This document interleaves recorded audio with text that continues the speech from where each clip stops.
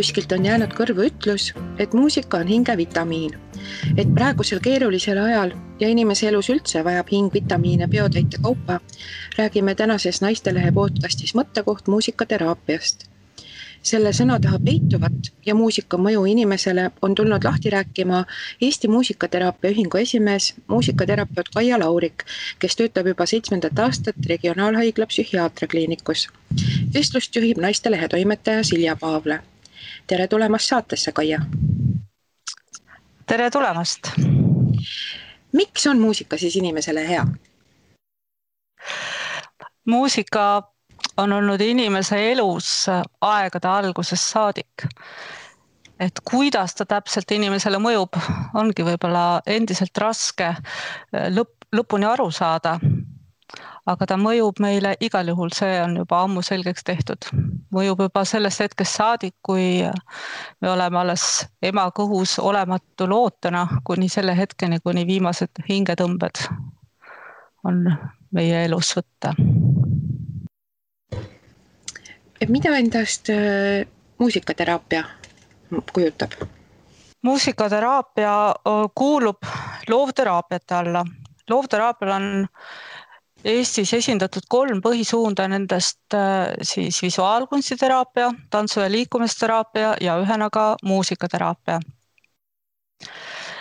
Muusikateraapia on väga mitmekülgne ja kuna muusika mõjub igas vanuses inimesele, siis on ka tema kasutusala ja ka lähenemisviisid väga erinevad. Et muusikateraapias võib olla nii muusika kuulamist kui muusika mängimist, võib olla heliga mõjutamist või võib olla ühist laulmist, pillimängu. Vastavalt sellele on ka väga erinevad koolkonnad, et on erinevad psühholoogilised suunad, mis muusikateraapiat juhivad ja on ka rohkem sellist tantsu- ja liikumise suunaga ühiseid ja visuaalkunsti suunaga ühiseid suundi. Muusikateraapia võib-olla üldiselt inimesed arvavad, et on midagi sellist, et lähen terapeudi juurde, viskan diivanile pikali, kuulan muusikat ja hakkab parem. Aga enamasti see ei ole nii ühekülgne, et muusikaterapeut on nagu iga terapeut, kes on pigem vahendaja ja peegeldaja ja muusika ise on üks komponent seal vahel. Et tihti arvatakse, et terapeuti võib-olla pole vajagi, et see muusika on ju niigi teraapiline ja siit tuleb palju väärarusaami, et mis see muusikateraapia siis kui selline on, et ikkagi see on suhe muusika, terapeudi ja kliendi vahel, millel on siis oma eesmärk vastavalt sellele, mis mure inimesel parajasti on, et kas ta vajab tuge oma elu kriisihetkedel või vajab ta arengulist toetust. Et vastavalt sellele siis valitakse ka muusikateraapia suund ja vahendid, kuidas sellega inimest aidata. Aga kas lihtsalt kontserdil käimine või muusika kuulamine on ka muusikateraapia või ise mingi pilli mängimine? Nagu eelnevalt mainisin, siis kahtlemata on see tegevus võib olla teraapiline ja kindlasti on ta meid rikastav. Aga muusikaterapiaks me siiski seda nimetada ei saa. No, sellepärast, et teraapias peab olema ikkagi 3. osapool, kes on terapeut, kuna terapeudi eesmärk ongi teadvustada seda protsessi, juhtida protsessi ja anda inimesele tagasisidet, et muidu sellest ei oleks seda keeruline nimetada teraapiaks.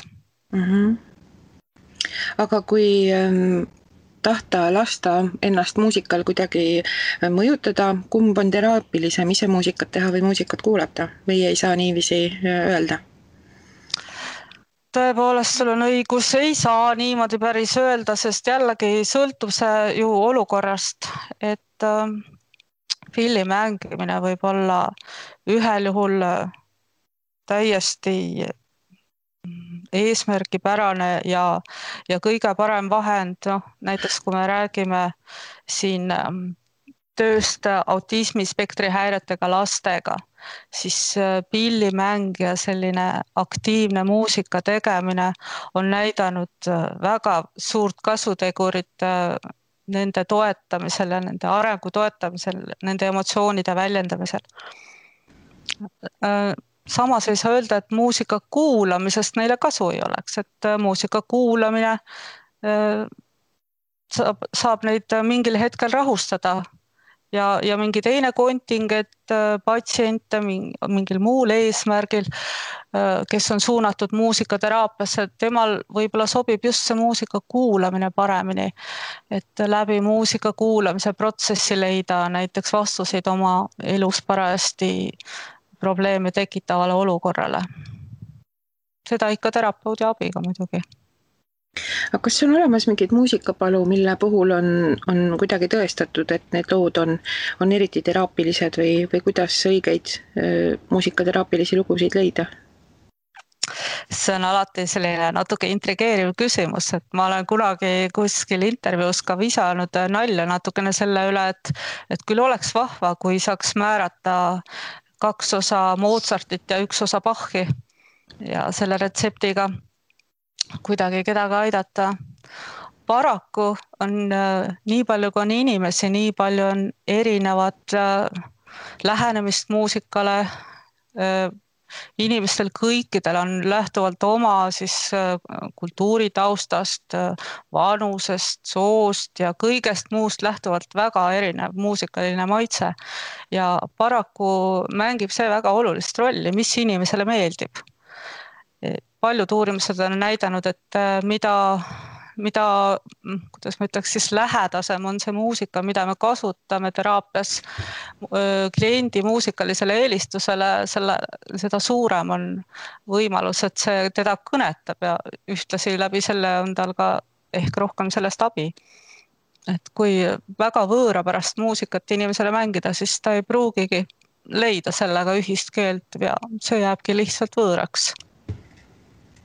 Ja mistõttu ongi raske tuua välja mingisuguseid kindlaid lugusid, mis on kindlasti positiivse mõjuga inimesele. Et no näiteks öeldakse, et näiteks üks või teine muusikapala, millel on väga lõdvestust ja relaksatsiooni soodustav toime, mõne teise inimese võib hoopis närvi ajada selle instrumentide valiku poolest. Noh, mõni armastab väga paaniflööti, mõni paneb raadio kinni, kui see sealt tuleb. Teisele mõjuvad kitarrihelid väga rahustavalt näiteks, aga mõni inimene, kes on ise mänginud kitarri, võib-olla ei saa üldse kuulata seda muusikat. Et jällegi, taust loeb hästi palju ja ei ole paraku kindlaid lugusid kindlateks puhkudeks niimoodi võimalik nimetada. Küll, aga me saame lähtuda muusika omadustest kui sellistest, et mis suure tõenäosusega võiksid näiteks abiks olla. Aga kellele muusikateraapia üldse sobib või mille puhul võiks seda rakendada? Et mille puhul see kindlasti aitab või inimesele mõju avaldab? Noh, nagu alguses mainisin, on muusika nii selline, kuidas öelda, fenomen, et on leitud, et muusika haarab meie ajust kõige erinevamaid paiku ja ühtlasi on ta inimese elus olnud tema sünnihetkest saadik, mistõttu võib öelda, et inimest saab muusikaga mõjutada ükskõik millisel ajahetkel. Ja muusikateraapia Eestis kindlasti ei ole veel jõudnud igale poole. Et kas juba selle tõttu, et meil ei ole veel nii palju muusikaterapeute võib-olla kui Eesti vajaks, aga maailmas on muusikaterapeudid nii nende tibatillukeste vastsündinute juures, kes on siia maailma jõudnud natuke liiga vara, ehk siis enneaegsete muusikateraapia, kui ka elu päris lõpusirgel. Samamoodi jäävad sinna vahele kõikvõimalikud erinevad diagnoosid, mille puhul muusikateraapiast kindlasti abi on. Et siin eelpool sai nimetatud näiteks autismispektri häired, on ka muid arenguhäired, mille puhul muusikateraapia on sellise arengu toetajana ja emotsioonide väljenduse toetaja. Aga samas jäävad sinna ka kõik võimalikud muud meeleoluhäired ja stressist tulenevad häired, skisofreenia patsiendid ja dementsed patsiendid. Nii et otseselt ma ei oskagi välja tuua mingit aega või vanust, kui muusikaga ei oleks võimalik inimest mõjutada. Aga kas on ka selliseid juhtumeid, mil sellest muusikateraapias suuremat tolku ei ole või siis pigem nagu ei ole mõtet seda kasutusele võtta? No otseselt ei ole ühtegi diagnoosi, mille puhul võiks öelda, et see kindlasti ei aita. Pigem on siin küsimus võib-olla selles, et kuivõrd valmis on inimene ise koostööd tegema. Et on ju palju neid selliseid kliente, patsiente, kes ei saagi ise sõna sekka öelda, kellel puudub võimekus selleks, et nende puhul näiteks kas või vastsündinud või väikesed lapsed või siis raske või sügava puudega lapsed, täiskasvanud, kes võib-olla on kõnevõimetud, nende puhul on muusika suurepärane abivahend ja ei kujutaks ettegi, et mitte kasutada seda. Aga võib-olla on erinevaid mingeid hetki mingisuguse haiguse või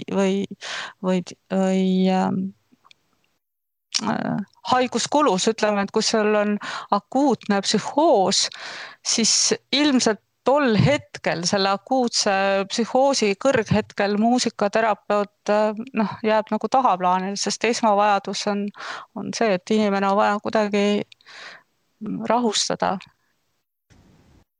Aga sealt edasi psühhoosiga patsientidega tehakse ikka muusikateraapiat.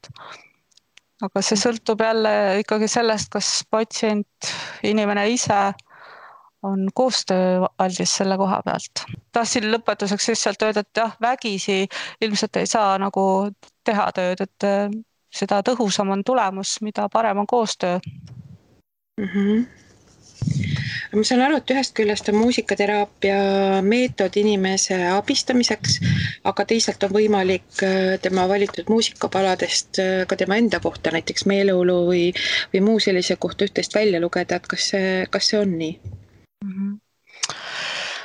Et ütleme niimoodi, et kui inimene tuleb esmakordselt teraapiasse ja terapeut ei tea temast midagi, siis esimesel kohtumisel kindlasti on väga keeruline anda sellist hinnangut, et talle nüüd meeldib see muusika, et siis see on kuidagi nii või naamoodi kaldu. Aga ütleme nii, et pikema aja jooksul, kui sa teed inimese konkreetse patsiendiga tööd, kliendiga, patsiendiga, see sõltub jälle asutusest, kus keegi töötab. Mina töötan haiglas, siis kasutan kogu aeg sõna patsient. Aga siis kogenud terapeut siis ikkagi võib ära tunda loomulikult selle valiku järgi, mida patsient teeb, et mis meeleolus ta parajasti on. Et jah, et see pigem tuleb nagu koostööst jälle, kui sa õpid inimest tundma, siis sa võid hakata juba aru saama, et millest tema selline valik on. Samamoodi pillide valikul, kui siis mitte ei ole tegemist muusika kuulamisega, vaid pillimänguga. Sellist aktiivset pillimängu kasutatakse päris palju ja see, kuidas inimene parajasti mängib, võib olla väga kõnekas ja kahtlemata on muusika valik või siis muusika, see, kuidas keegi pilli mängib, annab palju informatsiooni loomulikult. Aga ta ei ole otseselt diagnostiline vahend. Ja ma saan aru, et muusikast nagu teraapia teeb siis ikkagi see, et seda on olemas kolmas osapool ehk terapeut, saan ma õigesti aru? Jaa. Aga kust neid muusikaterapeute siis leida või mis võiks olla see põhjus, miks ma võiksin kaaluda muusikaterapiat? Muusikaterapeut ühendab meil see tore ühendus nagu Eesti Muusikateraapia Ühing ja kahtlemata meie kodulehelt leiab seda infot võib-olla kõige rohkem. Ja seal oleme püüdnud ka kaardistada neid terapeute, kes Eesti erinevates paikades meil töötavad, et meid ei ole hetkel palju ühingus, meid on praegu hetkel 56 inimest ja kahtlemata on neid paiku, mis on katmata, ja suurem osa töötab nendest siiski Tallinnas ja Harjumaal, aga on olemas täiesti ka Tartus ja Lõuna-Eestis, seal Värskas ja Valgas ja Põlvas ja Pärnus ja Kuressaares. Et neid kohti nagu ikkagi on. Aga mis puudutab põhjust, miks siis tulla üldse muusikaterapeudi juurde? Miks üldse terapeudi juurde minnakse või teraapiasse? Et eks siis, kui on mure, siis minnakse. Luumurruga otseselt vast on nagu otstarbekamaid kohti, kuhu minna. Ja on kindlasti palju haigusi, mille puhul on esimene valik miski muu koht. Aga mis puudutab näiteks eelpool mainitud meeleoluhäired, siis kahtlemata muusikaterapeut võib siin olla abiks oma siis emotsioonide mõistmisel ja nende suunamisel. Kõikvõimalikud elukriisid, mis ette tulevad, et samamoodi, kui minnakse psühholoogi juurde abi saama, samamoodi võib minna ka muusikaterapeudi juurde, kui muusika on sinule, kuidas ma ütlen, südamelähedane, et sa nagu tahaksid seda kasutada. Et ei pea kindlasti ise olema muusikaga selles mõttes seotud, et tihti arvatakse, et kui ma lähen muusikateraapiasse, siis mul peab olema mingi pillimängu oskus või ma pean olema musikaalne, pean oskama võib-olla seal laulda või pilli mängida. Või muusikaline kirjaoskus, et pean nooti tundma. Kõik need asjad ei ole kindlasti olulised muusikateraapiasse tulekul. Et kui sul need oma oskused on olemas, see pole ka takistus loomulikult, et maksa valesti aru saada. Et kahtlemata saavad ka muusikud ise muusikateraapiast abi. Nendega võib-olla on isegi veidi keerulisem kui nendega, kes muusikat nii sügavuti ei ole õppinud. Et mismoodi üks muusikateraapia seanss välja näeb siis?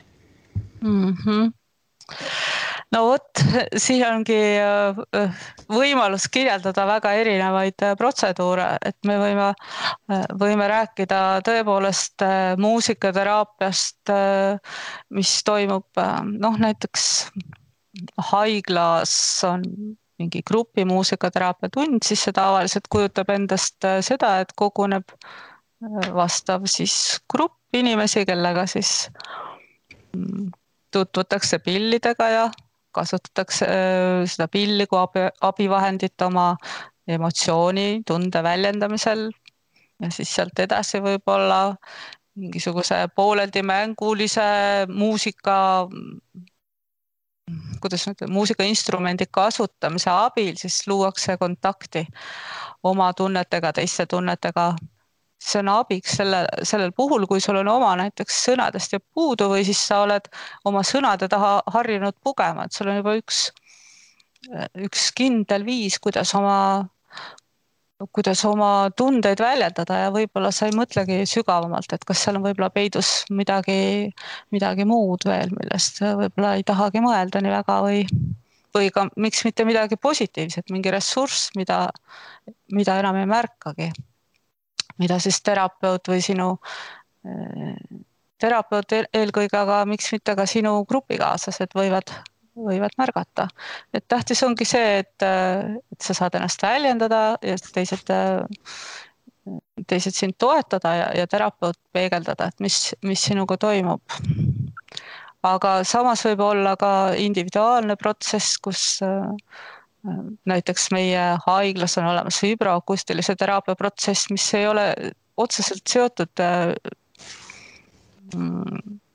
tavapärases mõistes muusika kuulamisega, vaid on pigem madalsagedusliku heli, vibratsiooni selline voodi, kus saab siis lõõgastust pakkuda inimesele. Et see on jälle, ütleme, selle teises otsas. Milline on kõige lihtsam viis inimesel muusikateraapiast või muusikateraapilisusest mõjust osa saada või muusikateraapiana rakendada, et äkki on mõni hea näpunäide, mida kodus saaks teha? No saab muusikat kuulata, ma arvan, see ongi kõige lihtsam või ise mängida, et selles mõttes kui tahetakse lihtsalt muusikat kuulata, siis võib-olla võib endalt küsida, et nagu võib-olla lihtsalt märgata, millal ma kuulan ja miks ma kuulan, mis on selle eesmärk, et ära tabada see, et kuivõrd muusika mind üldse mõjutab, kas ma panen tähele, millal ma näiteks panen mingisuguse oma lemmikloo peale või millal ma seda vajan, et tihti kasutatakse muusikat ju lohutuseks. Et tunnen, et meel on kurb, siis panen peale võib-olla oma lemmiku, kes nii-öelda südamest nutab koos minuga. Ma arvan, et kõik noored teismelised või natukene vanemad, kes on olnud õnnetult armunud, on kuulanud oma lemmiklugusid nõrkemiseni ja nutnud koos nendega. Või siis on vaja sellist toorest energiat välja elada ja siis kuuladki niisugust korralikult hingepõhjast tulevat punkrocki või midagi muud.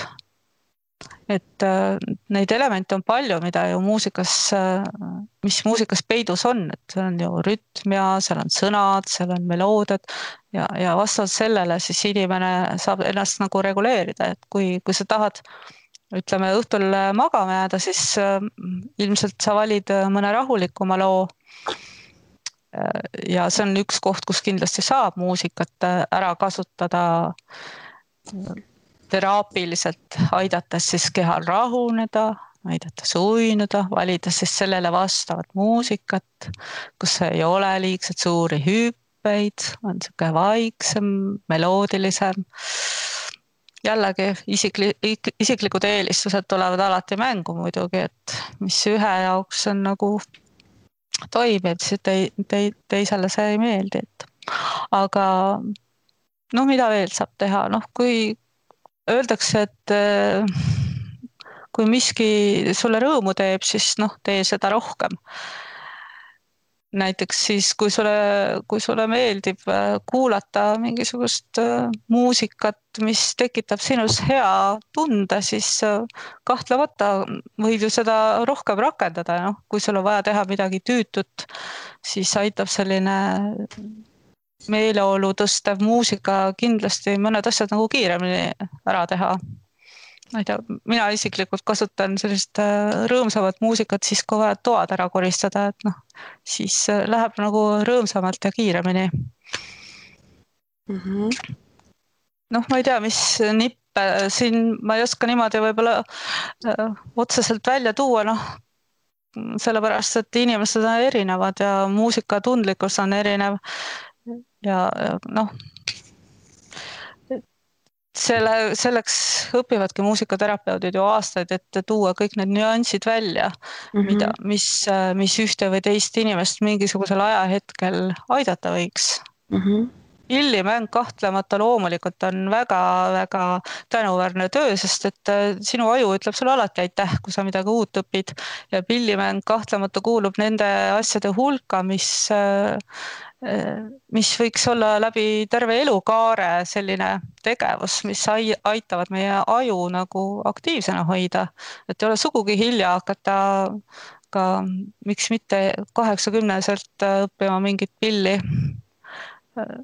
Aitab kindlasti ajul aktiveerida neid osakesi, mis on seal tukkuma jäänud ja võib-olla siis oled vähe teravam elu viimastel aastakümnetel.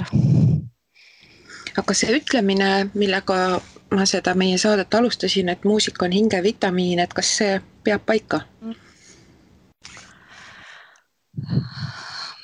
Muusika on hingevitamiin. Jah. See kõlab kindlasti väga poeetiliselt ja öeldakse ju, et muusika on emotsioonide keel ja väga palju erinevaid asju ja ma arvan, et ma isegi tean, millisest artiklist sa selle pealkirja lugesid. Muusika kindlasti võib täita meie hinge sellise millegagi, mis on võib-olla vahel sõnu seletamatu lausa.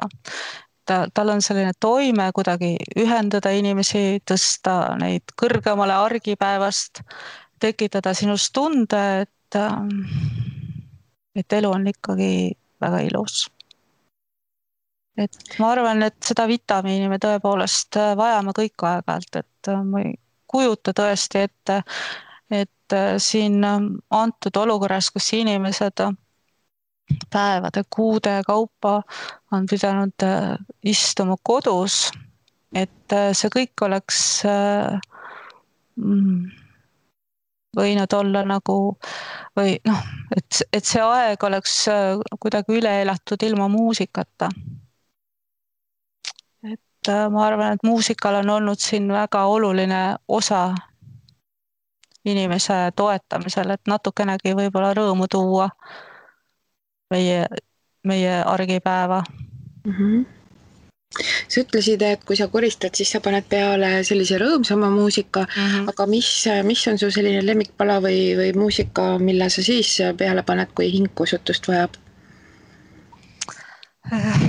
Jah, eks neid lemmikuid on erinevaid ja ka hingekosutuse hetked on erinevad, et viimati valisin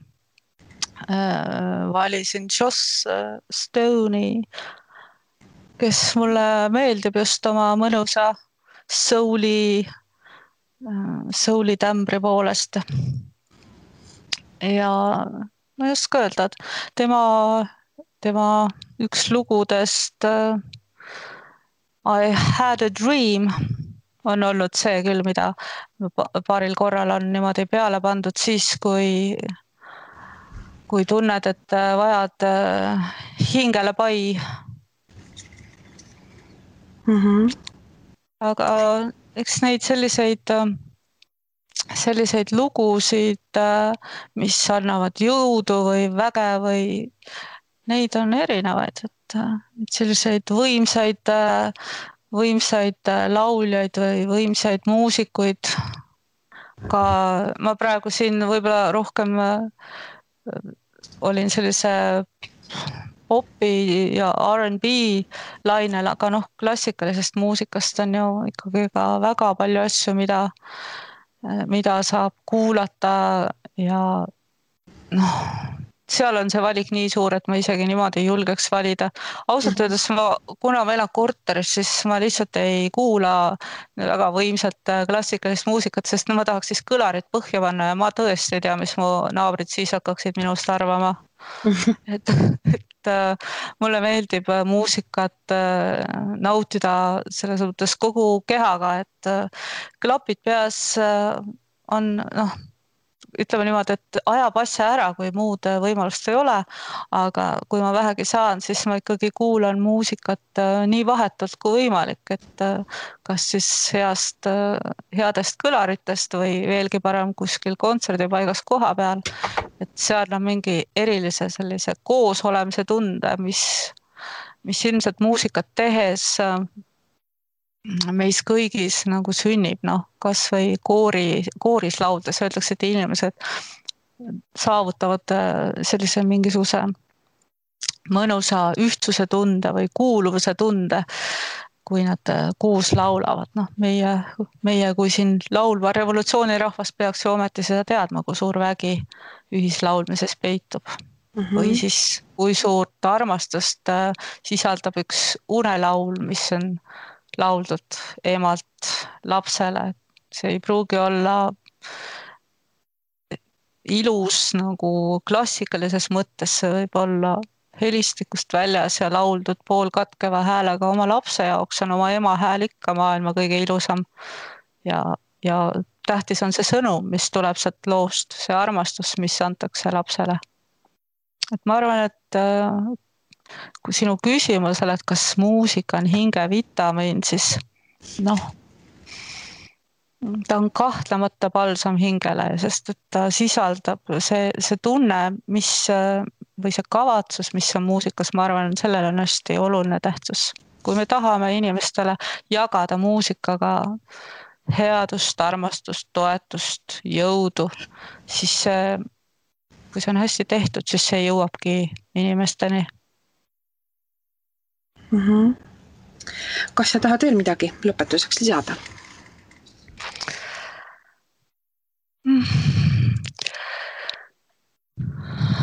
Lõputuseks võib-olla võiks öelda niimoodi, et kuigi muusikateraapia on Eestis olnud suhteliselt lühikest aega siiski, teadvustatud kui teraapia viis ja ikka veel lapse kingades selles mõttes, et on väga palju inimesi, kes ei ole kokku puutunud sellega ja võib-olla ei oska teadvustada selle väge ja selle võimalusi, siis maailmas on muusikateraapia, et ma arvan, tehtud vist aegade algusest saadik, kui šamaanid oma trumme hakkasid lööma ja veel enne sedagi, nii et seda, et muusika meid mõjutab, selles ei ole enam ammu kahtlust. Selle mõttega ongi vist hea lõpetada, et suur tänu saatesse tulemast, Kaia, ja muusikast ja muusikateraapiast rääkimast. Aitäh kutsumast! Ja aitäh ka kõigile, keda see teema kõnetas ja kes leidsid võimaluse saate lõpuni kuulata. Kuulake nüüd ka muusikat, mis teid kõnetab iga päev natukene ja järgmisel nädalal kuuleme taas.